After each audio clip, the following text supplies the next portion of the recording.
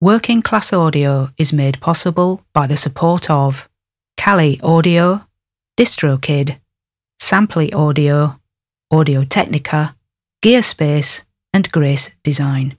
This is the Working Class Audio Podcast, session 350. Working Class Audio, navigating the world of recording with a working class perspective. Here's your host, Matt Boudreau. Thanks, Chuck. Hey, everybody. Welcome back to the Working Class Audio Podcast. This is session 350 you're listening to. I don't know if you can hear it in my voice, but I have a smile on my face as I say that. 350. That is a lot of episodes over a number of years, and that is a ton of knowledge shared by some amazing people. Being that it's a 350th show, it is a milestone, and for a milestone episode, you really got to have somebody on, in my mind, that's not only a marquee guest, but somebody who just really exudes knowledge and shares that knowledge with the audience. So I'm happy to say my guest today is Leslie Brathwaite, who's known for his work with Beyonce, Pharrell Williams, Jay-Z, Cardi B, Rick Ross, T-Pain, Lil Wayne. I could just go on and on and on and on. The list is pretty big of the people he's worked with. He actually was a recommendation that I stumbled upon in the list. If you follow the show, you know that there is a place you can go on the website. You can make a suggestion. It shows up in a big spreadsheet for me, and I could see who recommended the person and when they recommended them. And I was going through one day, just kind of scanning through the list, and I see former WCA guest Mark Kilborn's name. Mark recommended Leslie a long time ago, and I didn't see that for the longest time. Finally, it occurred to me, oh my gosh, this guy has a killer resume, and Mark speaks so highly of him. I've got to get him on. Took a little while to get him on because we just had some scheduling conflicts between us, but we figured it out and persisted. And man, I cannot wait for you to hear this interview. Leslie really brings it here, and I'm really excited for you to hear it. So very happy to say here for episode number 350, Leslie Brathwaite, coming up here on the Working Class Audio Podcast. Grab your coffee cups, friends. Allow me to remind you about the importance of habits. Now, I'm not trying to make a joke here, but seriously, I know this is a habit of mine to come back to this topic, and I have many times over the years talked about it. And of course, I always keep coming back to the book, Atomic Habits, which I will, of course, put a link in the show notes for you to check out. But the reason I keep coming back to it is because it is important. If your habits become routine, they greatly affect the outcome of your life. Years ago, before I started the podcast, my habits were not the best. And we don't have to go into all of them, but essentially, bad money habits, social media habits, things that were not in my best interest or my family's best interest. So I started the podcast and my habits started to change. Number one, I gave myself the responsibility of producing a show on a regular basis. That's probably the leading habit that led to all the other good habits. Over time, as you build up these good habits, as you all know, years down the road, your outcome of your life is very different. And I've often talked about this very thing where if you have a ship on the water and it's moving forward, if you shift it just a little bit to the left or a little bit to the right, where that ship ends up is very different from where it would have ended up had it gone on the same path. It's the same with your life. You change some key things, your life is going to turn out vastly different. I'm happy to say that the habit changes I have implemented in my own life, looking back 7 years, I'm in a vastly different spot. A lot of great things have come about focusing on habits that lead to, better family life, better career life, habits that open doors, habits that make me a happier person. I mean, it goes on and on and on, and I could go on forever about it. This habit thing is crucial. I do want to hammer this home. I really want to make an impact with you on this. And I'm serious. I really, really ask all of you to make some habit changes in your life that are for the positive. And when I say habit, I mean, I want you to make it a part of your routine. Little things that will change the course of the ship of your life, right? Mr. Analogy here. And I want you to, 5 years' time from now, I want you to reflect back on those habits that you implemented. And they could cover a range of things. You know, we could get into substance abuse changes. We could get into financial changes, how you deal with your money, how you deal with networking, how you deal with people, and how you deal with your family. All of these things are possibilities of things that you could change your habits over. And I assure you, with great certainty, if you change those habits, they will lead to other things changing in your life for the better. And in 5 years' time, I bet you can look back and say, he was right. I changed some things and things really turned out differently for me had I kept going on the same path. It's very easy to get complacent in life. Maybe you got a job that, just covers the bills and you're just kind of coasting, and maybe you come home and you work on audio at night and you'd like to make it more of your profession, but the job's pretty cozy and you can kick back and have a beer on the couch at the end of the day and watch TV. And if that's what you want, that's totally cool. But if that's not what you want, start looking at the habits in your life and see if you can change those around and see if you can turn that situation over. And maybe the job becomes less important and your audio career takes off and that becomes your gig. Of course, that's one of many possibilities and examples. You are the one that has to figure this out. I can't do it for you and nobody else can do it for you. You are your own advocate. So get in there and see what happens. What's the worst that could happen, right? So there it is. Get into some good habits, change your trajectory, and see where that leads you. And who knows what doors will open as a result of your habit changes. That's my rant. Thank you for listening.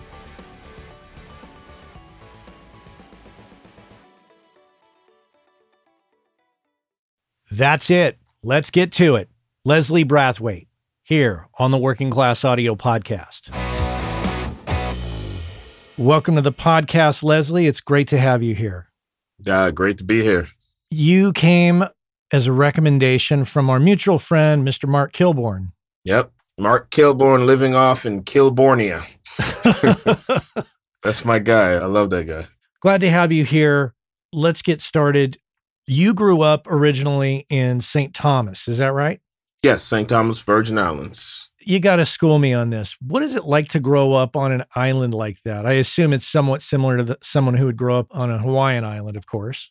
Yeah, I mean, culturally, what you get is a nice blend of island culture, and then also it's still very, because they're the U.S. Virgin Islands, it's still very embedded in the U.S. culture. So it's a nice mix of both. There's a tropical island vibe to it and certain cultural pieces that came from the original owners of the islands, the Danish. So there are some Danish influences throughout the islands and the history. But like I said, it's very Americanized in a sense, too, because they are the U.S. Virgin Islands. So we, when we're born, we're U.S. citizens. We're a territory of the U.S. So we're citizens. The only major difference in the technical part of it is if we live on the island or on the islands, St. Thomas, St. Croix, or St. John, we do not get to vote for the president. If we do become residents, like now I'm a resident of Georgia, I've lived in Georgia since 1993. But when you're a resident of any of the major 50, if you're a resident of any state, you do get to vote for the president. But if I were living in the Virgin Islands currently, I wouldn't get to vote for the president. Isn't it like that for Puerto Rico as well? Yes. Okay. Same thing. Okay. Yep. Does that seem a little unfair to you? Not really. I would imagine, I'm not as versed in politics as other people, but I would imagine it has something to do with the fact that because we're a territory, there is some kind of gray area and leeway in certain things as far as like lower income taxes and all, it's all this kind of stuff. So I feel like there's some kind of trade-off as to why that is. I'm sure there's a technical reason for it. But no, I mean, it's perfectly fine. I've never heard a culture of people complaining about it when I was a kid, when I was a young adult. And musically, there's the extra influence of calypso music, I would assume. Absolutely. on an island like that? Calypso, reggae, and then there's different brands of sectors of calypso. There's soca music. There's the up-tempo calypso, very heavily influenced in reggae and calypso. First artist that probably was responsible for me falling in love with music was Bob Marley. Huh. And so you just had a very heavy presence of calypso and reggae. But interestingly enough, I was born in 1973. And a few years later, hip hop really started permeating throughout the world. Hip hop was actually born, fun fact, hip hop was born in the same year I was born. Oh. DJ Kool Herc and DJ Coke La Rock are credited with being the birth parents, if you will, of hip hop that started in a party in August. I think the date just went by, August 11th, I believe it was. And so I was born in April of 1973. So yeah, I was born the same year as hip hop. So that was really embedded into my musical culture from a young age. I got a hold of hip hop and would listen to it on various stations and watch it on various TV stations and just got hooked immediately. So my three realms of music initially were calypso, reggae, and hip hop. I'm to understand that at festivals on the island, you were more enamored by the gear that was being used to make the music, and your attention was driven towards that as opposed to the bands themselves or the spectacle going on in front of you with dancing and music. Yeah, it was a carnival celebration. Typically, most Caribbean islands have a very similar setup where it's a carnival celebration. They usually have a couple days of parades. They have food fairs and all this stuff, and a lot of different parties in the street where you would see these setups where people would put a bunch of equipment on a flatbed. They would have speakers all around either on the back and the front, or sometimes even around the sides of the flatbed so that the sound can get out. They would drive the truck slowly down a street that people can dance and follow the truck, or they would park in a huge parking lot and just jam out. And so all this gear would be in the middle of the truck. They would have, that's where I got familiar with like drum machines, because they would use the drum machines to make the calypso rhythms and keep the rhythm going. They would keep like one beat going, kind of like jam band style. Like they would keep one beat going and just play a bunch of different songs over that beat. And so I was more so focused on the guy who ran the drum machines, because he was also the guy that was mixing the sound. So he would run the drum machines, mix the sound. And I was fascinated with that whole world. And I, learned about the Roland 808s and the 707s and the Alesis HR16s. And I knew all the names of the drum machines. And I hung around those guys so much. There was one particular band that was pretty much the dominant band in St. Thomas, and they were well known throughout the Caribbean. And I would hang out with this band. The original name of the band was Eddie and the Movements, but their dub name or their street name was the Jam Band. And so I would hang out with them. I would always be on their trucks. I would sit on the trucks, look at the gear, look at stuff, to the point where those guys got so familiar with seeing me every time. And then it turned into, hey, you want to help out carrying some cables from my car to the truck? Or I got to know the guys. And before you know it, I was almost like one of the guys. I would just show up. I knew where they would be at. No money. I would just show up and ask them if I could help them wrap the cables up, or ask them if I could help plug up the drum machines, because I knew where everything went. So I was always paying attention to when he would hook them up. And eventually that became my job. I would just hook up the drum machines, plug in all the audio, make sure everything's coming up. I'm checking the boards. And that was utopia for me. I was like, oh my God, this is the greatest thing ever. I get to set up and sound check, and I'm tapping on the drums, and I can hear the woofers banging. And it was so exciting for me as a kid, just helping those guys. I got to know those guys. Those guys became like my first mentors. The lead singer of the band, his name was Nick Friday. He passed away about maybe 10 years ago. And he kind of became like a mentor figure. He saw my interest in music.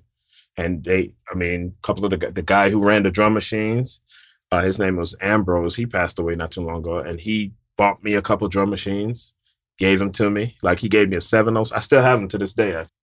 They're on the other side of the screen. But my 707, my Korg DDD1, he gave me a couple drum machines.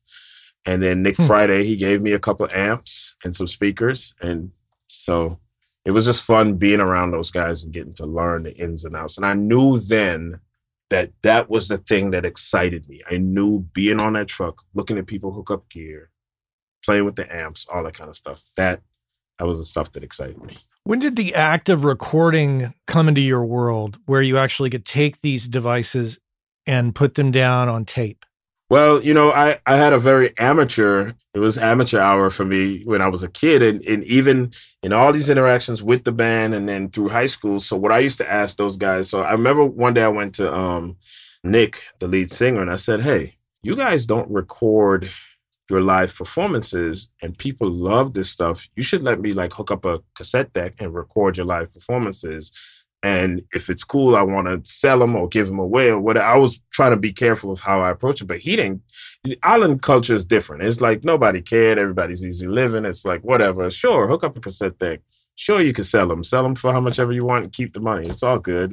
It wasn't about a music business back then. It was just, we're all having fun. And I became their conduit to all the high school kids. So I became the guy who had the performance from last night on cassette that everybody wanted. And so I started this little business. So my mom worked at the University of the Virgin Islands, and I would be in her office doing my homework, da-da-da. So I started this business where I would make copies for the college kids. They would come in and want a copy of a cassette or a copy of a mixtape that they made. And I would also sell these live jam band cassettes. And so I had a sign on the top of my mom's office. And, back then we called cassettes a copy of dub. So I had a sign on the top of my mom's office that said one dub $7.50. And I would charge $7.50 for if you wanted me to copy a tape and give you a mixtape or whatever, or give you a copy of my recordings that I did live with the band. And that's actually the name of my company today. So the name of my company is Dub 750 Music. A lot of people always ask me, where does Dub 750, when I send my invoices to the labels and the company they pay is Dub 750 Music. And a lot of the label execs always go what does that mean? What does Dub 750 mean? So I always explain. And then eventually the sign itself got damaged because of a hurricane. So only the Dub 750 part was there. And I kept that part and put it in my room. And so Dub 750 was always the name in my brain. That's funny. That's great. Yeah. Well, so tell me about, eventually you left the island, obviously. Mm-hmm. Was that due to your ambitions or was that a family-oriented move? What was behind that? No, that was my ambition. So going through high school, at this point, it was clear to me that, okay, music is something that I want to be in my life. This is going to be the center of my life. This is going to be what I hope to do for a living. I didn't know how to make that happen in high school. I didn't get what the path was for that. And you got to remember, my mom worked at the University of the Virgin Islands. She's director of admissions. She's very into higher education, college, 4-year college. She was the first in her family to go to college. So it was this natural thing in her brain, oh, you're going to go to college. And it didn't help that I made great grades in school. So it was almost kind of assumed, oh, you're going to college. So when I said to my mom, I used to go into my guidance counselor's office every day. And I used to just be like, I don't want to go to college. I don't want to go to a 4-year college. I want to do something in music, but I don't know how to make that happen. And I would go in there every day and she would hear me. And she knew that college wasn't a good fit for me. So one day she shows up, my guidance counselor shows up with this pamphlet. I'm walking. I had a long walk up a ramp to get to her office in high school. And so I'm walking up the ramp and I look up and I see her standing there. She has this 2-page pamphlet in her hand and she's smiling ear to ear. And I'm like, uh-oh, she found something. And I got excited and I'm starting to, run up the ramp. It's almost like a Chariots of Fire moment, and I'm running up the ramp and I get there and she flips it around and it says Full Sail Center for the Recording Arts. And it had the plain logo and da-da-da. She was like, this is where you want to go. She handed it to me and I sat there and I read it and I was like, this is it. So I go home to my mom. I'm thinking I'm all excited. Okay, I found a place that actually secondary education, but it wasn't a university. It was still Full Sail Center for the Recording Arts. It wasn't Full Sail University yet. So my mom, she was kind of okay about the fact that it was an establishment that was teaching. She was not okay about the subject. Her thing was, well, music is a hobby. I mean, you got to remember, this is, I graduated high school in 1991. So this is end of the 80s, early 90s, it's still not a cool thing to pursue the arts. It's, you're going to ruin your life. You're going to be a starving artist. Music is not a real career. You got to be a doctor, lawyer, or architect. That kind of parental, they think it's good advice and good guidance. But it's, for me, it wasn't. I didn't want to go to a 4-year college, and I wanted to do music, and I felt like this was my path. And my mom she didn't buy into it. She hated the idea. She didn't like it. I got my dad, and my mom and dad were divorced at the time. So I got my dad to take me to the orientation in Orlando. We flew up to do the whole, not orientation, but the open house to kind of see the campus, this whole thing, tour the campus. The minute I got there, I knew, I was like, this is where I belong. I was like, this is it. And so got back home.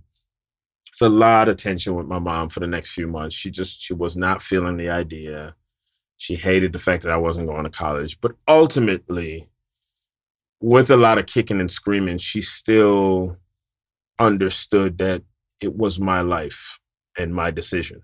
So, like I said, she went kicking and screaming. She was not happy about it, but I ended up going. And, I got some student loans and all this stuff, and I packed my bags and went to Florida, to Orlando, by myself, no family, no nothing. Had a 1-bedroom apartment right on the campus, off the campus of Full Sail, because they don't do housing. So you got to find an apartment. My dad came back up with me, helped me find the apartment, got a little $2,000 used Ford Escort. That was the worst little car ever, but it got me everywhere. So I was still grateful for it, and started at Full Sail. So when I got to Full Sail is when I really got exposed to what the real world of recording and mixing was. And I think in my early months at Full Sail is when I really developed a passion for mixing. When I realized, oh, this is the thing. It's the mixing.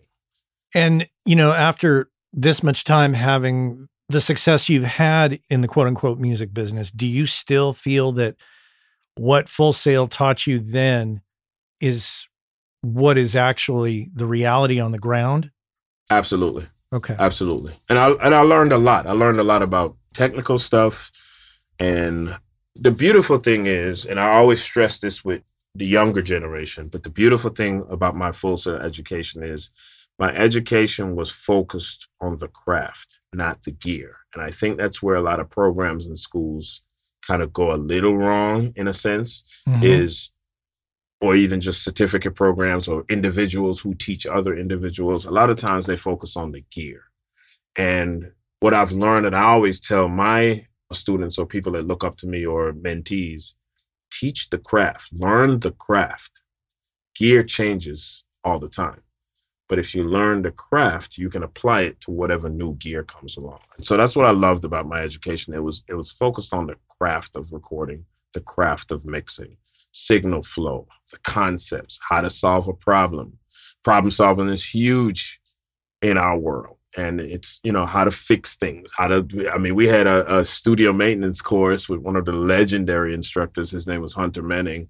And Mark will tell you, we sat there and soldered cables and figured out how to fix speakers and all this stuff. But all that stuff still carries on to this day, where when something doesn't work, my default mode isn't to just call a repair person. My default mode is to take it apart and figure it out.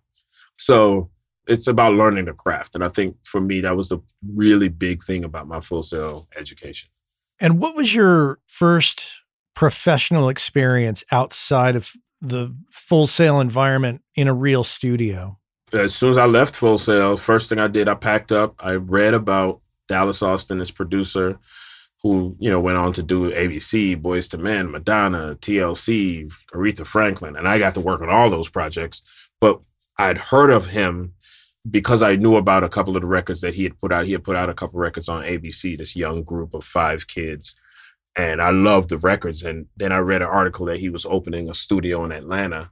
And it timed up with when I was graduating. Like, he opened a studio a month before I was graduating. So I was like, ooh, I'm going to Atlanta. So I literally I graduated, packed my car, moved to Atlanta, stayed in a Days Inn for like a week until I found the place, finally found the place, and went in there, and I was an intern. So my first professional interaction with the music industry was going into a studio and interning. It's the sort of cliche story of I'm getting coffee I'm going on food runs. And the exchanges, I just get to be around and observe sessions. And much like the way I kind of infiltrated the jam band in the islands, where I was just around and I was just offering my help. I didn't want anything from them. I never asked them for anything. It was, guys, this is fascinating to me. And if I could just carry cables and wrap cables and carry vinyl to the car, I will be more than happy. Because my thing was, what can I do for you that you would want me to stick around? And if you want me to stick around, I get to sit there and stare at the gear all day and learn. So it was a win-win. So it's the same mentality in the studio where, what can I do for you? What service can I provide? And all I ask in return is just let me be here and let me learn. And fun fact, the first person walking through the door, first day, first person I went on a food run for, got her lunch. It was a salad from Lenox Mall here in Atlanta. There was a little salad place right on the side of the mall. It was Whitney Houston. Oh, man. Yeah, got a salad for Whitney Houston my first day in. And then fast forward some years later, I ended up being her engineer. I ended up recording songs for her. So I worked with her on Babyface at certain intervals. So, yeah. Wow. So it's crazy how that all works out. Where do you think that mindset came from early on to just know that? I mean, how old were you at that time? 18. How did you have the wherewithal to know that that was the right thing to do, to be present and to offer that assistance, to be a service? I think it's a combination of places. I don't think there's any one specific place. I think it was, looking at my mom's work ethic, looking at my dad's, how he dealt with people. My dad, there's a lot of things I always learned from a lot of the adults in my life, but there was always something, and I think this is the thing that probably led to that. There was always something to me about, and I think this is a concept that I just understood from a kid, which is very early on, I realized that a lot of people try to stand out in very major ways. And what I used to realize, even as a kid, is you can do the most subtle thing and stand out. And a lot of the blessings that came in my life came because I was providing a service. And I'll give you a quick example if you have time for it. Oh, I have all the time in the world for you. Yeah. Okay. So when I was a kid on the university campus, this had to be, I was maybe 9 years old because I was in the 4th grade, 10 years old. So our elementary school at the time was one of the first schools on the island to receive a computer. We got an Apple II. And we would have this computer in our classroom because I was in the accelerated class. It was a class of 4th, 5th, and 6th graders. We all had the same homeroom. We're just a class of nerds, basically. We just had great grades. We all did our work, that kind of thing. But we got little privileges like a computer in our class. So I learned pretty quickly how to use the computer. I was very much into computers and all the typical nerdy stuff that wasn't popular to be into back then. So on the college campus, they had an Apple II, and none of the college kids knew how to use it. They weren't really versed in it. They would walk by where the computer was stationed. So I would spend a lot of my summers and afternoons after school waiting on my mom to finish work, and she worked super late, so I would be there. But she always knew where I was, especially in the summer times when I'd be just I would roam the campus all day, and there was a beach right by the campus, so I would be down on the beach. I would either be one of 3 places. I would be down on the beach, sitting watching the planes because the airport was right next to the campus, or I'd be on the computer. And she knew where I was all the time. I would be on this computer. So fast forward, so I'm always on the computer. So one day, I walk in to go use the computer, and the president of the university is in there with the ladies who work in the office where the computer sat. And the president, his name is Dr. Kerwin. And he's actually one of the adults I can attribute to learning a lot of things from, and we can touch on that later as you ask me questions. So Dr. Kerwin was standing there, and he was a large figure. You knew he was the president of the university, but at the same time, he was the most down-to-earth, coolest guy ever. So they're all standing around the computer, and he's like, okay, we got to get rid of it and we'll get a new computer because somehow a couple of college students had trashed the computer. So the computer wasn't working. And he just kind of was like, let's just get a new computer. We got a budget for it. Whatever, we'll get the newer, later model, whatever. So I said, well, Dr. Curran, excuse me, if you don't mind, before you throw it out, can I have an opportunity to at least look at it and try to fix it? And he was like, sure. So he told the lady whose office was around, and he said, get him whatever he needs, and that's fine. So I sat there all day working on it, took it apart, figured out a couple things. What had happened, I think what happened is they knocked it off the desk. And, you know, back then, those computers are very delicate. The circuit boards came loose and all this stuff. So I fixed the computer. So the next day, I go up to the computer room, and they have a new computer in there. Mm. And so word got around to my mom, and I kind of was like, I looked at the new computer. It wasn't an Apple II. It was I want to say, did they get the Lisa? I think it was a Lisa. Or so, it was whatever the next generation of Apples were. So I was a little sketchy. So I was like, well, let me not touch the brand new computer yet. Let me figure out X, Y, and Z. I go back down to my mom's office, and my mom was really proud of me. And she was like, son, the word got around that you fixed the computer. And I was like, but they got rid of it. Like, I didn't think I fixed it because it's not there. The new computer is there. So we walk to the car, and she opens the trunk, Mm-hmm. and it's the computer. I knew where this was going. Yeah. And she says, Dr. Curran said that he just appreciated your initiative and he wanted you to have it. Oh. And you got to remember, like, you got to place this. This is an Apple II computer in 1983, 1984, somewhere around there. Oh, yeah. We're close in age. So I know. So a 10-year-old kid getting an entire computer, yeah, it blew my mind. But it was Dr. Kerwin's way of saying, you offered your service for free. You just wanted to help. And we were going to buy the new computer anyway. So he gave me an opportunity to fix the computer, and then he gave it to me. And actually, that's the computer right there. Oh my God, look at that. That's actually it.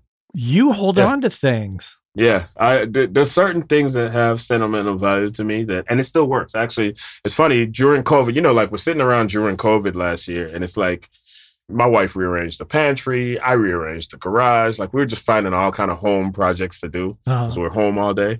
And I was like, you know what, I'm gonna go to storage and start digging up my old gear and old computers and da-da-da. So during COVID last year, I dug that up, dusted it off, serviced everything, da-da-da, and I fired it up. And it works. And I was playing Oregon Trail, and, you know, I still got all the little floppy disk that's sitting right there. And yeah. And it still works 100%. Still works. Yeah. You fire that thing up and you hear that beep and you hear that the little sound that it makes. And But I now understand the point of you telling me that story and where that emanates from and how that was put to use in your studio time. Yeah. So I understood very well from an early age that if I approach situations with a yes, with an authentic yes. It wasn't like I was trying to get anything. I just wanted to help. I wanted to be. I love being around these things. And if me fixing that computer, this is how I was looking at it in my mind, which is if me fixing that computer somehow kind of earned me the right to be there every day, I was fine with that. Because there were days when I felt a little guilty, like I was the only one sitting on the computer all the time. And I would see a college student walk in and I would like quickly get up and try to like get them to sit down. And they would be like, no, you're good. Like, I don't know how to use that. So I almost felt like I had to earn the privilege of sitting in front of this computer, getting to do whatever I wanted all day. So fixing it was my way of repaying. And then Dr. Kerwin goes, no, you can have it. So I just understood early on it was always about extending yourself first. If you wanted to be a part of a situation, you had to give something. So that was my mentality, even with, like I said, with the jam band. I don't want to just ask those guys, show me how to hook all this stuff up. No, let me help you. Let me be of value to this situation so that you'd want to keep me around. You'd want to show me. Hey, our friends over at DistroKid have created the DistroKid app for Android, which allows you to do some key things such as check your stats from Apple and Spotify, edit release metadata, upload new releases, and a host of other features. And remember, WCA listeners get 30% off your first year at DistroKid. And if you just head on over to workingclassaudio.com/WCA30, you can follow the link, get your 30% off, and be off to the races. So check our friends out at DistroKid and make sure and get your 30% off by going to workingclassaudio.com/WCA30. About a year and a half ago, I signed up for Samply.app, and I have to report back and say that I'm completely thrilled with it, and it's working out quite well. It gives me the ability to upload mixes and masters to the website and provide a super pro looking interface for my clients. They can drop comments in the timeline. They can listen on any device. They can listen to it in high res. And if I want them to pay for the mix or master before they download it, because of the Stripe integration, I can set that up. There's also Dropbox integration, which allows me to quickly create a folder in my Dropbox, which automatically syncs with Samply, makes it much more simple. You should check it out for yourself, but there's a deal to be had. So use the code WCA20. Go to Samply.app or Samply.app. Use the code WCA20, get 20% off, and you'll be off to the races. It's a fantastic tool that I think you're going to enjoy and will definitely make you look a lot more pro when you're delivering files to clients. Skip that whole business where you send it to them over Dropbox. That looks totally amateur at this point. Use Samply.app and use that code WCA20, and I think you're going to be really thrilled. Samply.app. Check it out.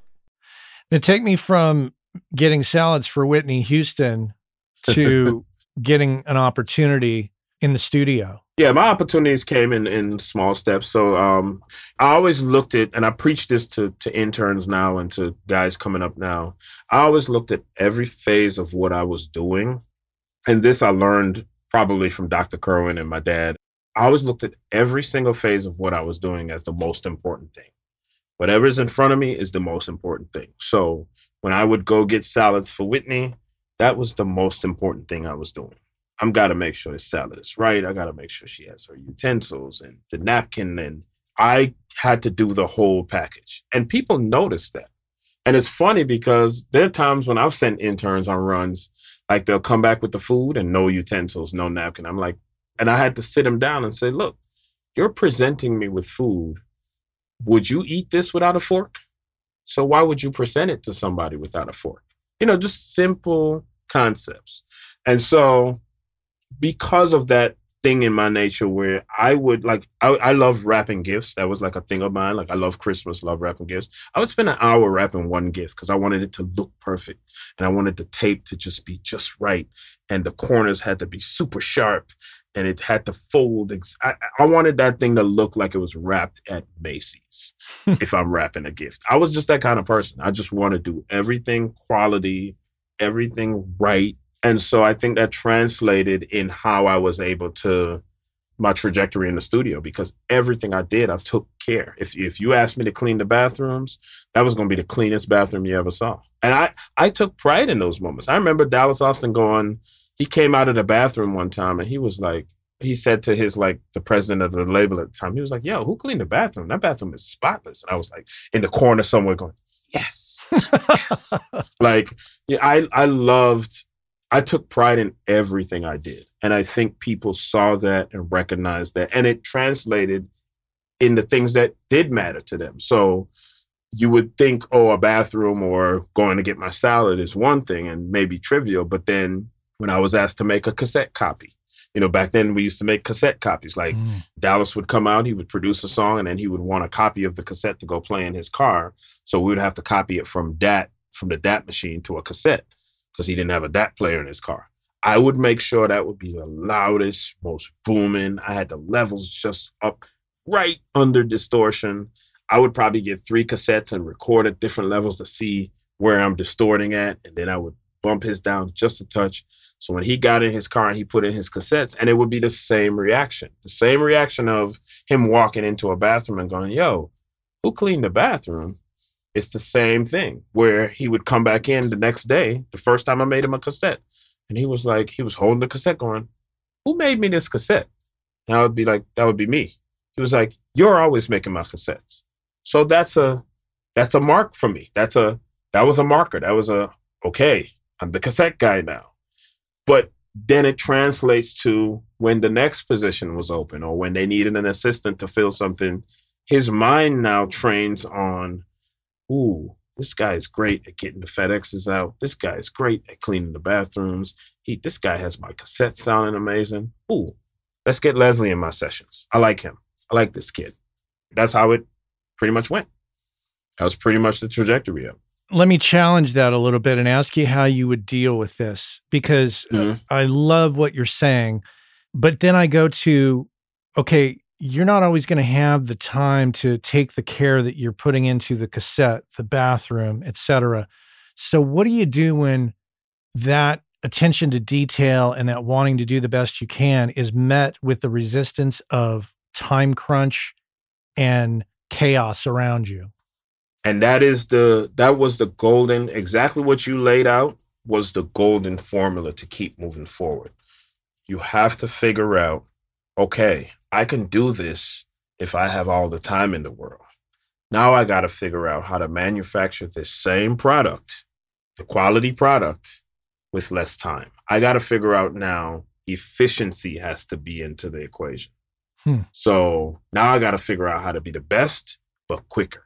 And that was a big factor. And that was the big factor that landed me my first assistant gig. So nobody liked aligning the tape machines. Remember the old tape machines and the ones where you had to stick the screwdriver in and tweak each thing, tweak the meter till it gets to 0, next hole, tweak the meter. So I came up with a system. I became the guy who can align the tape machines the fastest. So exactly to your point, I realized that those two things had to somehow work together. I had to be good, but I had to be efficient. So what I did was, the little screwdrivers that you stick in and you turn, I went and bought 24 of them. And then I put them all in the holes. Of course you did. Yeah. I went and bought 24 and I put them all in the holes. And then I had a piece of tape on the screwdriver where you put a piece of tape over it and it's flat out. So it almost looked like a propeller. Uh-huh. And I knew when I stuck it in the hole where each tape position would be based on where the screwdriver was. And I came up with a system to align the knobs to meet where the propeller would be, so to speak. And then I knew once I get to 0 on the tones, I can just take my hands and go wham, wham, wham, wham, wham. Because that extra few seconds of taking the screwdriver out, putting it in the hole, finding the groove, turning it, that actually took time. So when I've worked out my system, the tape machine looked like chaos. Like somebody looking at that would be like, what is this? Yeah. But I knew my system and I got it done the quickest. And I used to align tape machines in like a few minutes and people would be fascinated. So I learned that very thing that your question addressed, the very thing that I knew had to be a part of my equation, which is I got to learn how to do everything quicker. And that's even my style of mixing. There were guys that I remember Dallas used to walk through the studio complaining about how, and this is no disrespect to him. He's one of the great mix engineers, but he would be like, oh my God, Dave Way is taking 8 days to mix this record or so-and-so. And that was their style. So again, no disrespect to Dave Way or any of the greats. It wasn't that was a knock on them. That was the culture they came from. They came from a culture of you take a week to mix a song. But we were dealing with this young new breed of producer that was super impatient. Teddy Riley was super impatient. Babyface, super impatient. They wanted everything microwaved right then. So I figured out one of my key assets is going to be, I got to learn how to mix quick, but I also got to make sure the mixes are good. That's the thing. I got to figure out how to mix really well, but I got to do it quick. And I focused on that for a very early part of my career is how do I get these done quick? Let's not waste time. Let's get through these mixes. I don't have to spend 8 hours listening to drums. Drums have to feel a certain way. Let's make them feel that way in 10 minutes. I gave myself time limits. Like I would not spend more than 20 minutes on the drums. And I wanted to see if I can produce a quality mix, but going faster. So yes, that question is actually a very important question in how I came up. Efficiency always had to be a part of my equation. Always. So anybody that even remotely thinks you got any kind of lucky break is very, very mistaken, because to me, everything you just laid out tells me a lot about you and a lot about how you created opportunity for yourself by just being badass at even getting a salad. Yeah. Yeah. I wanted everything to be right. I wanted it to be fast. And even going on runs, let me tell you, as an intern, what I would do is, so I had certain friends that went to college in the area. And I would call a couple of my friends and be like, I got to do this run for Whitney Houston. Can you go get the order? I'll pay you back. Get the order and meet me halfway. So my efficiency train, I'd be able to meet that person right down the street at the gas station. They have the order. They hand it off to me. I give them the money. And I'm back at the studio and everybody's looking at me like, how did you get here so fast with this order? No other intern gets here this fast. And they started trying to like test me out and go, okay, we're going to send Leslie to Waffle House and see how long it takes. And I would always come back 10 or 20 minutes faster than the other guy. And they could not figure out how I was doing it. And then I built relationships with people. So for instance, Waffle House, perfect example. There was a Waffle House right down the street from DARP Studios, which is Dallas Austin Recording Projects, the studio I interned at. And I built relationships with people. The same people work there every day. So I would go in there and I'll say, hey, Miss Carla, how you doing? And I told her my story. She asked me, well, why are you always in here getting food to go? And well, I get it for other people and I work at a studio and I'm trying to come up and I'm just humble and da-da-da. And got a relationship with her. And then when they had a big Waffle House order, I called up there and said, hey, Miss Carla, this is Leslie. Remember me? Okay, I got a really big order and I want to go ahead and start making some of the stuff now. And some people are still looking at the menu, but can we start getting it rolling? Because these are really impatient people. And, she was like, sure, honey, I got you, da-da-da. And, so Miss Carla became my friend. And I had that kind of relationship to where she would put me first. She would have my bag with all the extra trimmings that I need. I didn't have to say to her because Dallas liked pancakes and he liked a lot of syrup. He wanted a lot of things of syrup. Said it to her once, and then every time she handed me a bag of pancakes, it always had a ton of syrup in it. Oh, waffles, I'm sorry. It always had a ton of syrup in there. So it's those kind of people. I can tell Miss Carla spoke my language. She knew, well, he's coming in here every day. And he tips pretty well. And he told me a little bit of his story. And she is also that kind of person where she wants everything right. She does she has all the tricks. You find those people and you build those relationships to help you work more efficiently when you got to do certain things. And I was that kind of guy. I walked into the FedEx place. I was at, back then we used to send everything FedEx, like the half-inch reels to mastering, we would send them FedEx, or DATs to the label, we would send FedEx. So I got to know all the FedEx people at the location I would go to. I would go to one specific location. For Christmas, I bought them all some little things from Kroger, some little cookie things, took them into FedEx, because people just appreciate the fact that you appreciate them. It's not about the gift. It's just, I would always make sure to take Miss Carla at Waffle House a gift. I would take the people at FedEx a gift, just so they knew at 18, 19, oh, this kid is on it. And they would treat me with the same respect. I would walk into FedEx and it could be a line in there.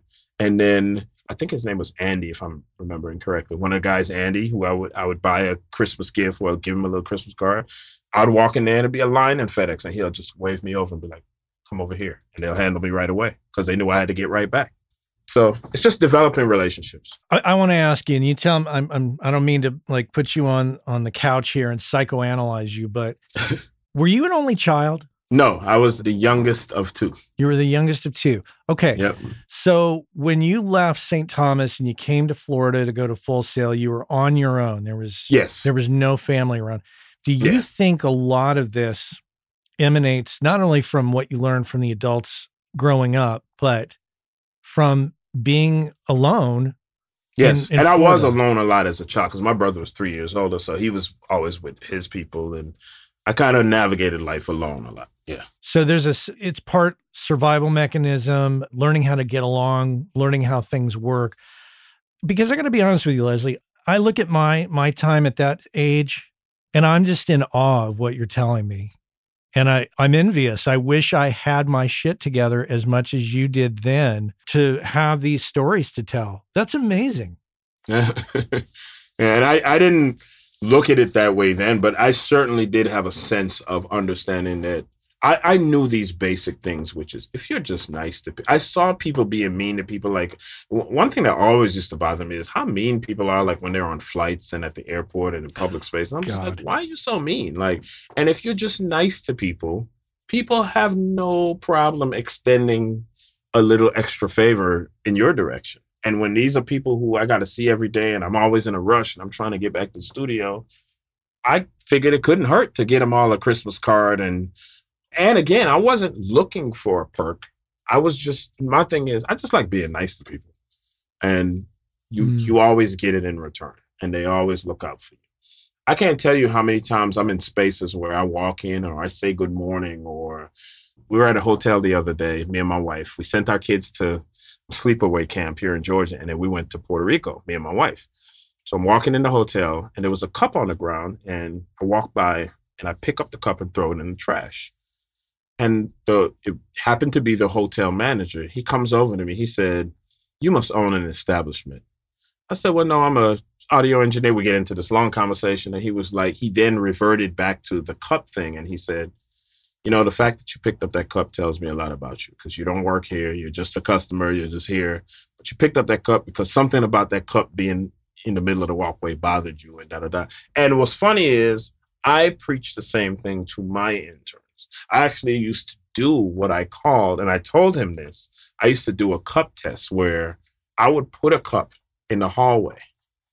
And one of the criteria, and it was a major criteria where I knew I was going to hire somebody, if they came in to do the interview, and it was one young lady, she came in, and the first thing she did, she went straight to the cup, picked it up, and threw it away. And I was like, "You're hired."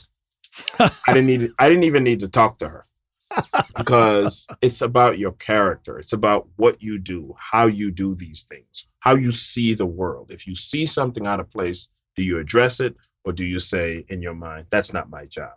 And I was explaining that to the hotel manager. I know it's not my job to pick up the cup. You have a whole staff of people walking around here cleaning up, but the cup's there and your property is beautiful. Even if we ended this conversation right here, that information you just laid out alone is worthy of a 350th episode appearance, because that, people just they don't get that.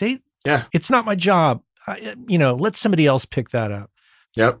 And what's funny is I actually made a post. I posted something about it recently where we were in a Mexican restaurant, and this guy, he comes out, he has like a sport coat on. He walks all the way across the restaurant to pick up some trash that was like a little piece of paper that was on the floor. Picked it up, threw it away, and then walked back. The person I was with said, "Oh, he must be the owner." And I said, "Why'd you say that?" And she was like, "Well, he walked all the way across the floor to pick up a piece of paper and throw it away. That's why he must be the owner." I said, "Actually, dissect that thought. He's the owner because he walked across the floor to pick up that piece of paper. His mentality is what got him there. He didn't pick up the piece of paper because he's the owner. He didn't do it because he wants to keep his place clean. He did it because that's burnt into him, and that's what got him there. He's the owner because he picks up pieces of paper." It's a different way of looking at that. Yeah, so I preach that all the time, that a lot of times it's a mindset. It's a mindset that gets you there. It's not just doing a specific thing to please a specific client. Because my point is, if I sit around telling people, how authentic would I be? And this is what I explained to the hotel manager. How authentic would I be if I'm sitting there telling my interns all day long, don't walk by trash, take pride in the areas and spaces that you're in. And then just because I'm in a hotel that I don't own, I walk by a piece of trash. That doesn't compute with authenticity to me. So that's right. Yeah. Well, knowing this about you and knowing that you carry this, I guess what people would call today being mindful, being present, you were practicing that long ago. And obviously that's taken you through a career of working with some heavy duty people. Has that mindset been challenged in any way in the time of your career, or have you stuck to your guns and managed to carry that attitude and inspire people along the way with that? Yeah, I think a little bit of both. I think sometimes people don't know how to take or accept a certain type of person, but I don't necessarily think it's been challenged. I think sometimes people just don't buy into it. Sometimes people, when you say things that come off or sound like cliches a bit, where it's like, hey, first man in, last man out. do the extra work. Some people just don't buy into that. Some people only want what they want out of a situation. And it takes people sometimes to see those results and see how that manifests things in their life to then come back around and be like, you know what, man, I wish I would have listened to you back in the day when you said X, Y, and Z. So I've had those moments too. But I mean, some people just don't buy into it. And, you know, I think consistently the ones that do, they get it. And then there's also people who try to manipulate it. The people who say, oh, if I do a nice thing for this person, they're going to do a nice thing for me. And that's not the way either. It's just do nice things. And you know, it's not about trying to get a reward or trying to get a perk or, you know, it's just be a good person. And I think I influence more than my share of people to do the right thing. Oh, you've influenced me today. I mean, no doubt. Well, let me ask you this. You carry with you this very honorable way of operating, and I commend you for it. How do you manage to advocate for yourself when it comes to, you put out this great attitude and this great work? How do you make sure you're compensated? Absolutely. And what's funny is I literally just had to send an email last night where I'm mixing this young lady's album and I start mixing. I mixed 3 songs and then they're sending me an email asking me for some changes on the first song. And I said, well, guys, I haven't even been paid. And I've made it clear that I don't like to wait on payment. I like my payment either upfront or very soon. And y'all haven't paid me yet. So we need to get that going before. And it wasn't, I didn't come off as an asshole. I just made it clear, like, hey, look, I worked on these 3 songs in good faith. And I know you guys, I've worked with a lot of the people involved before. So I know it's, you know, what I'm dealing with. But at some point you do have to kind of make it known, hey, okay, it's time to pay me now. And so I don't usually have to get into spats or anything. I just make myself clear. I'm just direct. Most cases I get paid up front. There are cases like the case I'm dealing with where, because I know the people involved, I know I'm going to get paid. I'm not worried about that. It's just, I always have to make sure they understand the exchange factor, which is, okay, I've already mixed 3 songs. Let's talk about my payment now. Let's not keep talking about what you guys need and what changes you need. We got to talk about my payment at this point. And so you just kind of make yourself clear. And I think earlier in my career, I used to take every project and do everything. And you definitely take some losses, and all in the name of furthering your career and learning and all that. But now I'm at a point in my career where I'm just like, I actually turn clients down just for the simple reason that I just think it's going to be a headache. Now I'm at the stage in my life where I value peace and I'm not chasing every check, and I'm okay with missing out on some money here or there if it means I retain my peace. My peace is like my most valuable asset to me right now. And my motto has been, and I kind of started this right before COVID. So like in 2019, my motto has been, if it costs me my peace, it's too expensive. And when you mention your peace, you're essentially referring to if you've got to like deal with a major hassle factor with a client. Yeah. If I got to go back and forth with you about getting paid, if I got to go back and forth with you about mixes and you're never happy and satisfied with the mix and you want me to do a gazillion changes and you can see it coming. You know the kind of clients who, you know, they're going to be difficult. And if I can detect it early, I'm out. And how do you get out? Do you fire them or do you just say, hey? No, like I said, if I can detect it early before we even start working, I'll just be like, my usually go-to excuse is my schedule's full or, you know, that kind of thing. I don't think I've ever just said, hey, I don't want to work with you. You're terrible. You're a headache. My schedule's full. And then if I get into it and see that a person who I thought was going to be easygoing becomes a hectic client, I just kindly, and this happened probably about a month ago where I started working with this kid. He seemed like he was cool. It was through Interscope Records, but the kid clearly had a lot of direction on how his project was going to go and sound.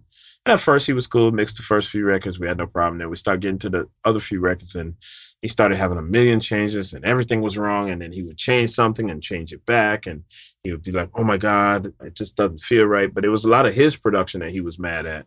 And at one point I just had to cut him off and say, look, here's how we're going to do this. We can't do any more changes on these songs. This is what it is. I'm the professional. I'm telling you that, you know, I've given you a chance to really express yourself through these songs and mixes. But at a certain point, you have to trust that I'm a professional. I know what I'm doing. If you don't trust that, and if you still feel like I haven't brought your mixes to a point where you need them to be, I can't help you anymore. You can kindly go get somebody else to mix the records. And he was pissed at first, and he told the label, I can't believe he said that to me, and da-da-da. And then at the end of the day, I ended up turning in the mixes to mastering. So there you go. Yeah. So sometimes you just got to be firm. You don't have a manager, do you? No. I deal with all my business myself. I usually take maybe Mondays and maybe another day out of the week sometimes to like handle business for a little while. Like every Monday I get on the computer, I figure out, okay, who hasn't paid, if I need to send out invoices, what's coming up this week, that kind of thing. It takes me I don't think I take more than 45 minutes every Monday to do it. Yeah. And then I'm done. It helps when over the years you've kind of garnered respect and you work with the same people over and over again, like same people at different labels, are calling me to mix records. So they know how I work and they respect me. And right. It's usually a good experience most of the time with most labels. So I know that this is kind of a big topic and I'm asking you to encapsulate it, but can you talk about, in a nutshell, how you have managed your career to the point where you have these relationships at all these labels? To be honest with you, it's just a lot of the relationships come my way. So a lot of times it's, oh, so-and-so was looking for you. They want you to mix a record. That's why I always attribute having a good relationship and dealing with people, making sure you're somebody people want to work with. Because if I have a good experience with a label exec, they're going to want to put me on to their friend. When their friend says, hey, man, I got an artist that needs some mixes. You know anybody? And they're like, oh, Leslie, you'll love dealing with him. Or again, the efficiency thing plays in where I got the Cardi B gig because the guy, Daryl, who works at Atlantic goes, yeah, your name was on a short list, Les, because we had to get this album mixed in 1 week. The whole album had to be mixed in a week. And everybody knows you mix quick. We figured you would be the guy for the job. So I mixed her whole first album in a week, and now I'm her guy. I mix all her stuff. So a lot of times it's reputation. It's people speaking highly of you, people having a really good experience with you and saying, hey, Leslie's a good guy, or mixing with Leslie was a pleasure. Or I've had situations where people have had artists that can't work with anybody else and that they always get into it with the engineers and and then I know how to deal with the artists. I know how to talk them down. I know how to finesse them. I know how to not get into arguments with them. And then the A&R goes, love how you dealt with her. You're her guy. You're going to deal with her from now on. And then you got to do good work too. I mean, your mixes have to be good. Product has to be quality. But I think a lot of times in this business, it's also, and sometimes a little more heavily weighted towards relationship, how you deal with people. Do people want to work with you? That kind of thing.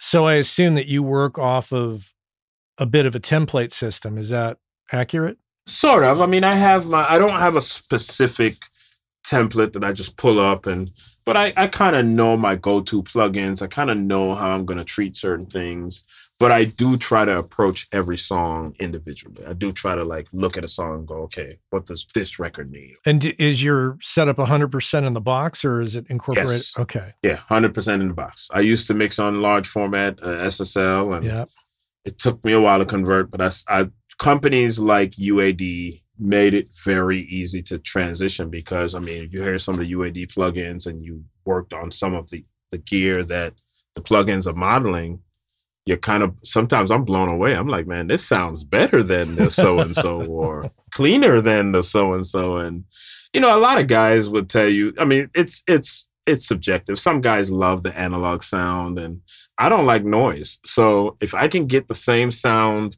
of, let's say, a Pultec EQ, and I have the option to turn the noise off, that's a win for me. So I don't like noise. I don't like gear because it's just noise. And I love the fact that companies like UAD, a lot of companies though, SPL, a lot of companies stepped up and really, I mean, even IK Multimedia, I use a lot of their stuff. And a lot of these companies have stepped up and really delivered quality plugins, quality gear, plugins that emulate the gear that sound really good. And can get you really great sounding mixes.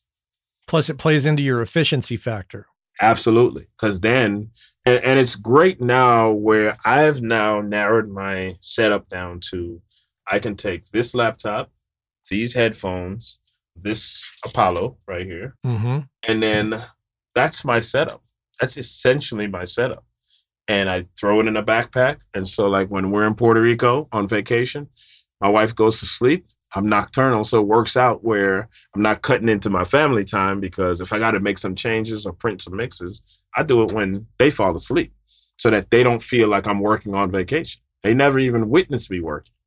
So it works out. If I may interject a little bit of personal here. For the audience, if you've listened to this show for a long time, you may have heard me discuss my goal of future work in a portable fashion. It just so happens that Leslie and I both use the identical same pair of headphones, and the setup he's laid out is the identical setup that I have been advocating for a portable setup in a quality fashion. So once again, you're validating a lot of my thought processes to myself here. So I appreciate that. Yeah, it's a perfect setup. We're almost out of time, but I definitely want to catch a couple topics on you.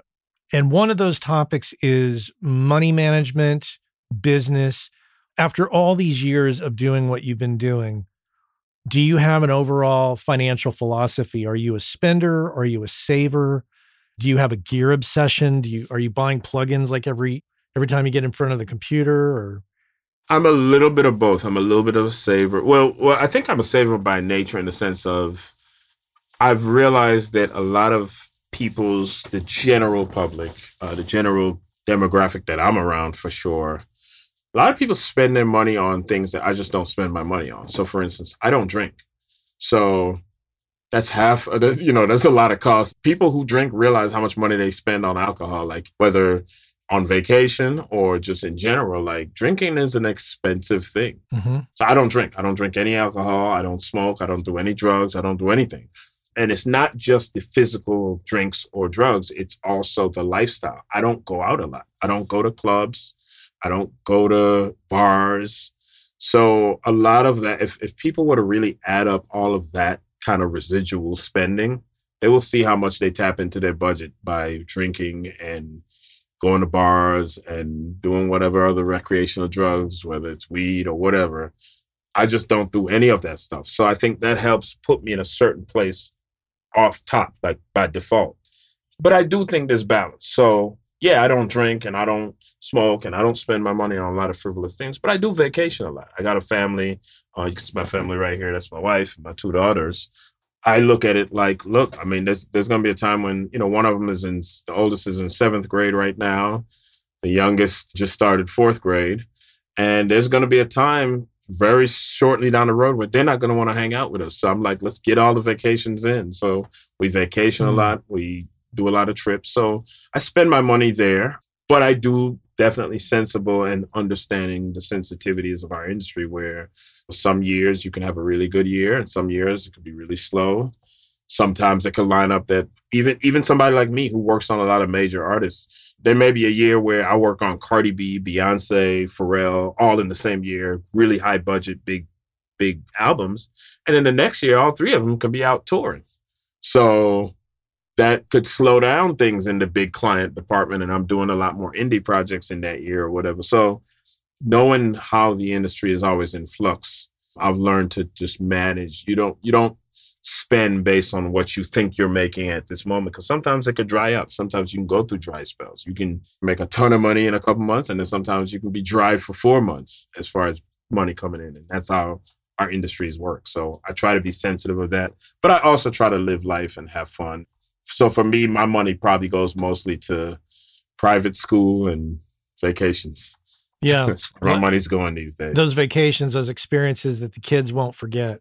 Yeah. And that's our philosophy as parents. Me and my wife both align on, we don't buy them a lot of things. Like their Christmases aren't filled with a ton of gifts. It's more so like the Christmas before COVID. That Christmas, we went on a cruise, went on the Disney cruise.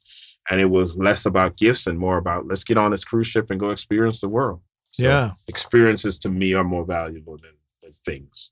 They'll always remember the trips we took.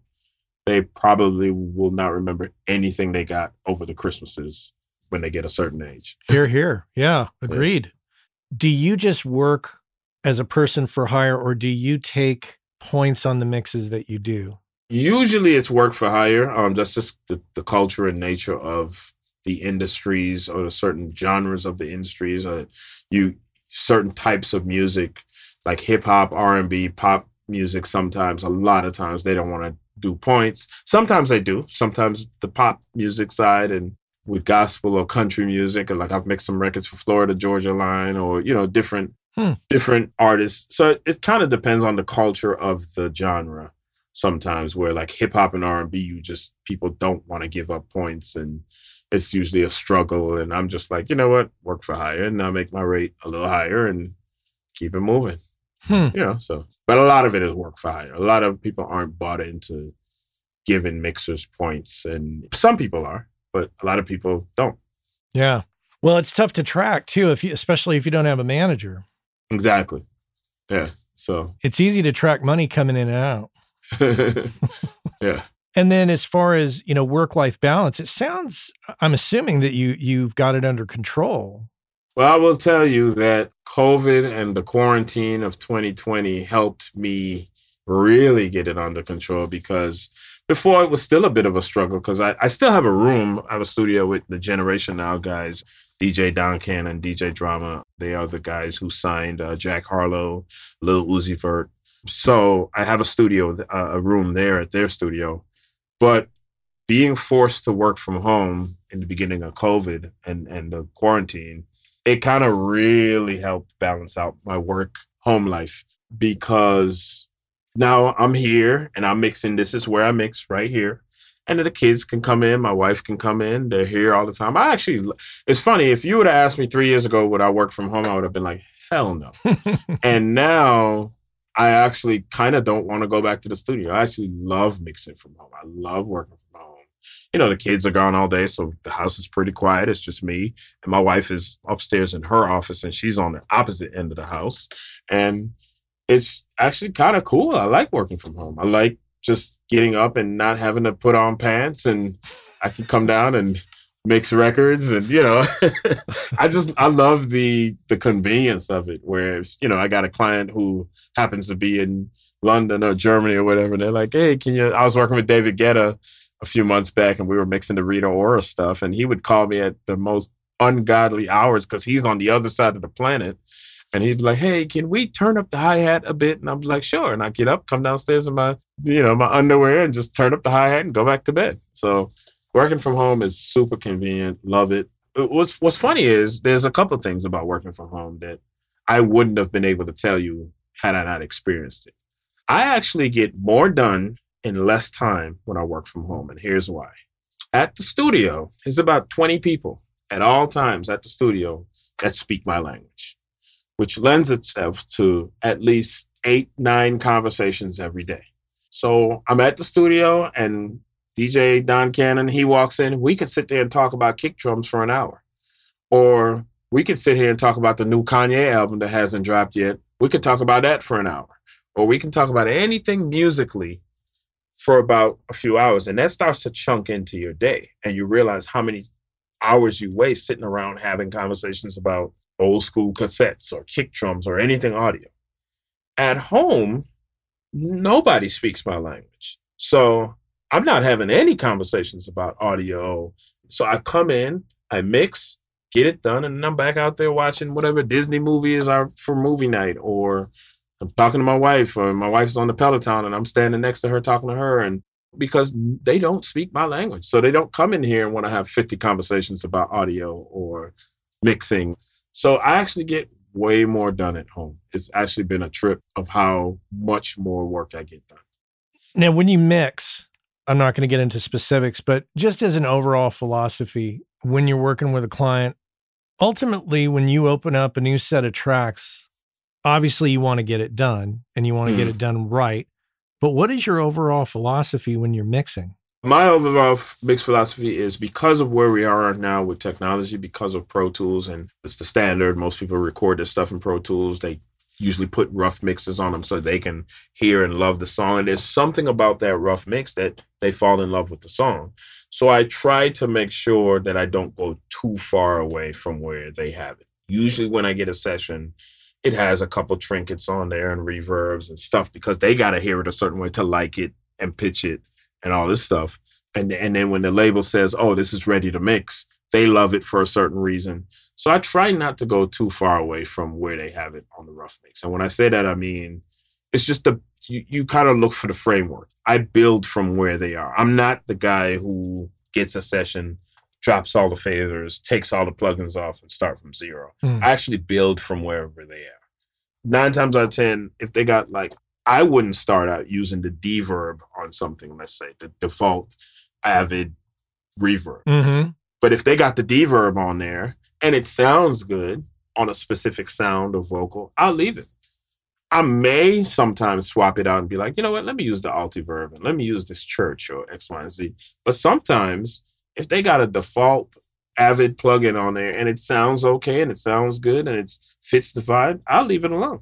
And then I'll just work on levels and perspective, and I might beef up the low end some to make sure the kicks and the basses are lining up and that kind of thing. But sometimes I don't go in and just strip their sound out and start from scratch. So my philosophy is I build from where you left off.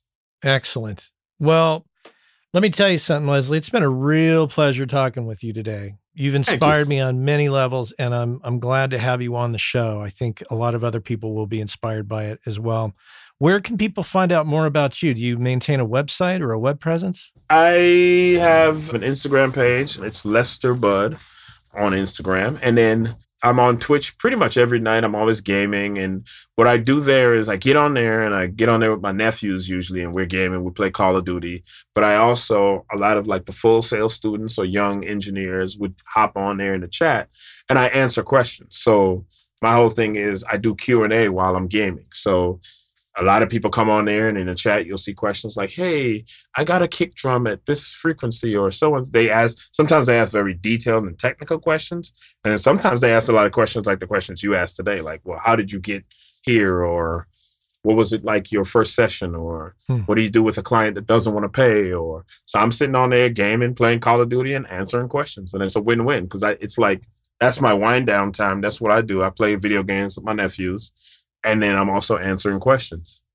And so Twitch is usually where you find me every night. I'm usually on there I usually get on there around 11:30 midnight, and we're on there till like 4 a.m. sometimes. And wow. How do we, what's the link? Oh, and my Twitch channel, it's Lester Bud as well. Okay. Lester Bud is like my thing. It's, my email is lesterbud@iCloud or lesterbud@AOL. And my Instagram is Lester Bud, and my Twitch is also, the channel is Lester Bud. Okay. LESTERBUD.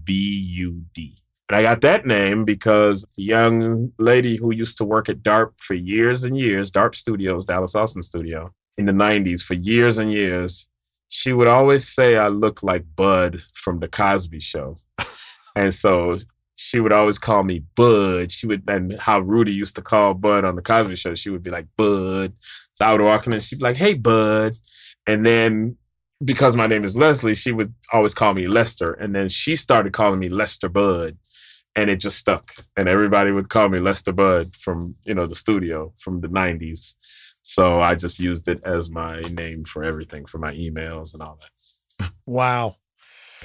Well, I've learned quite a bit from you today, and I hope that we can meet in person sometime, and maybe there'll be a trade show where we can hang out or whatever. Absolutely. I would love to chat with you more in the future. Since you don't drink, I would say, and being that I'm such a coffee fan, I'll buy you a coffee if you drink coffee. Yes, and I love coffee. Well, see now we can be friends even more because not only do we use the same headphones, but you like coffee. And let me tell you, if you're not up on it, and this may seem biased, but it's actually true. So the founder and one of the owners of Full Sail University, his name is John Phelps. He actually also owns a coffee company in Seattle, and it's called Storyville Coffee. I challenge you as a coffee lover, try Storyville Coffee, and I bet you will tell me it's the best coffee you ever had in your life. Undoubtedly. Okay. I'm challenging you. Challenge accepted. In fact, we'll exchange info on our text, and I'm going to send you a bag of Storyville Coffee. And I promise you, you're going to say, if you don't say it's the best coffee you ever had, you're at least, bare minimum, you're going to say, this is really good coffee. Yeah. It's absolutely great. Outstanding. Yeah. Wow. God. You have some great philosophies and you love coffee. Yeah. Fantastic. Love coffee. Well, thank you so much for being on the show. I appreciate your time. Thank you for having me on the 350th show. Yes. I appreciate it. Yeah. My pleasure to have you on. All right. Well, you take care. Our friends over at Cali Audio have just introduced the brand new LP UNF system, which is meant to give you everything you need from a studio monitor in a package that you can basically set up anywhere. And the system is specifically designed for your desk. So no matter how else you're using your desk, reflections from the drivers to the desk to your ears are accounted for, giving you a perfectly clear picture of your mix that you can rely on to translate well. Whether you're putting them on stands behind your desk, on a desk away from walls, on a desk against a wall, on a desk on speaker stands away from the walls, there's a number of configurations, and they have settings on the back to accommodate all of that and more. And if price is a concern, never fear. They're priced at $299. That's right, pretty affordable. Head on over to caliaudio.com and check out the new LP UNF. Leslie Brathwaite here on the Working Class Audio Podcast. Thank you so much for being here with me, not only today, my friends, but episode after episode after episode. I am sincerely humbled by the continued support, emails, texts, social media messages, and everything you all really do to keep me inspired and keep me going to bring you guest after guest with fantastic knowledge to share for all of us to learn from. Means the world to me. And as usual, I will continue, just as I always have. That's all for me today. I want to thank the crew. That includes Anne-Marie Plow in the editing. Thank you, Anne-Marie, for all your hard work. Cliff Truesdale on the Working Class Audio theme song. Thank you for that gift long ago, Cliff. And Chuck Smith, your magical voice always comes through for me. Connect with me on LinkedIn, friends. Until next time, take care. Hey, I know many of you are aware of this, but for those of you that aren't aware, Working Class Audio sponsors the forum over at gearspace.com called Audio Life. And quite simply put, it's a place where audio professionals can go to talk with other audio professionals about things other than audio gear, including life hacks, work-life balance, health and hearing loss. You know, if you want to talk with other audio professionals who can identify with what your lifestyle is like and how it relates to things going on in the world outside of audio, this is a great place to go and check out. So head on over to gearspace.com, check out Audio Life, many of the same topics that we discuss here on the show on gearspace.com. So check that out.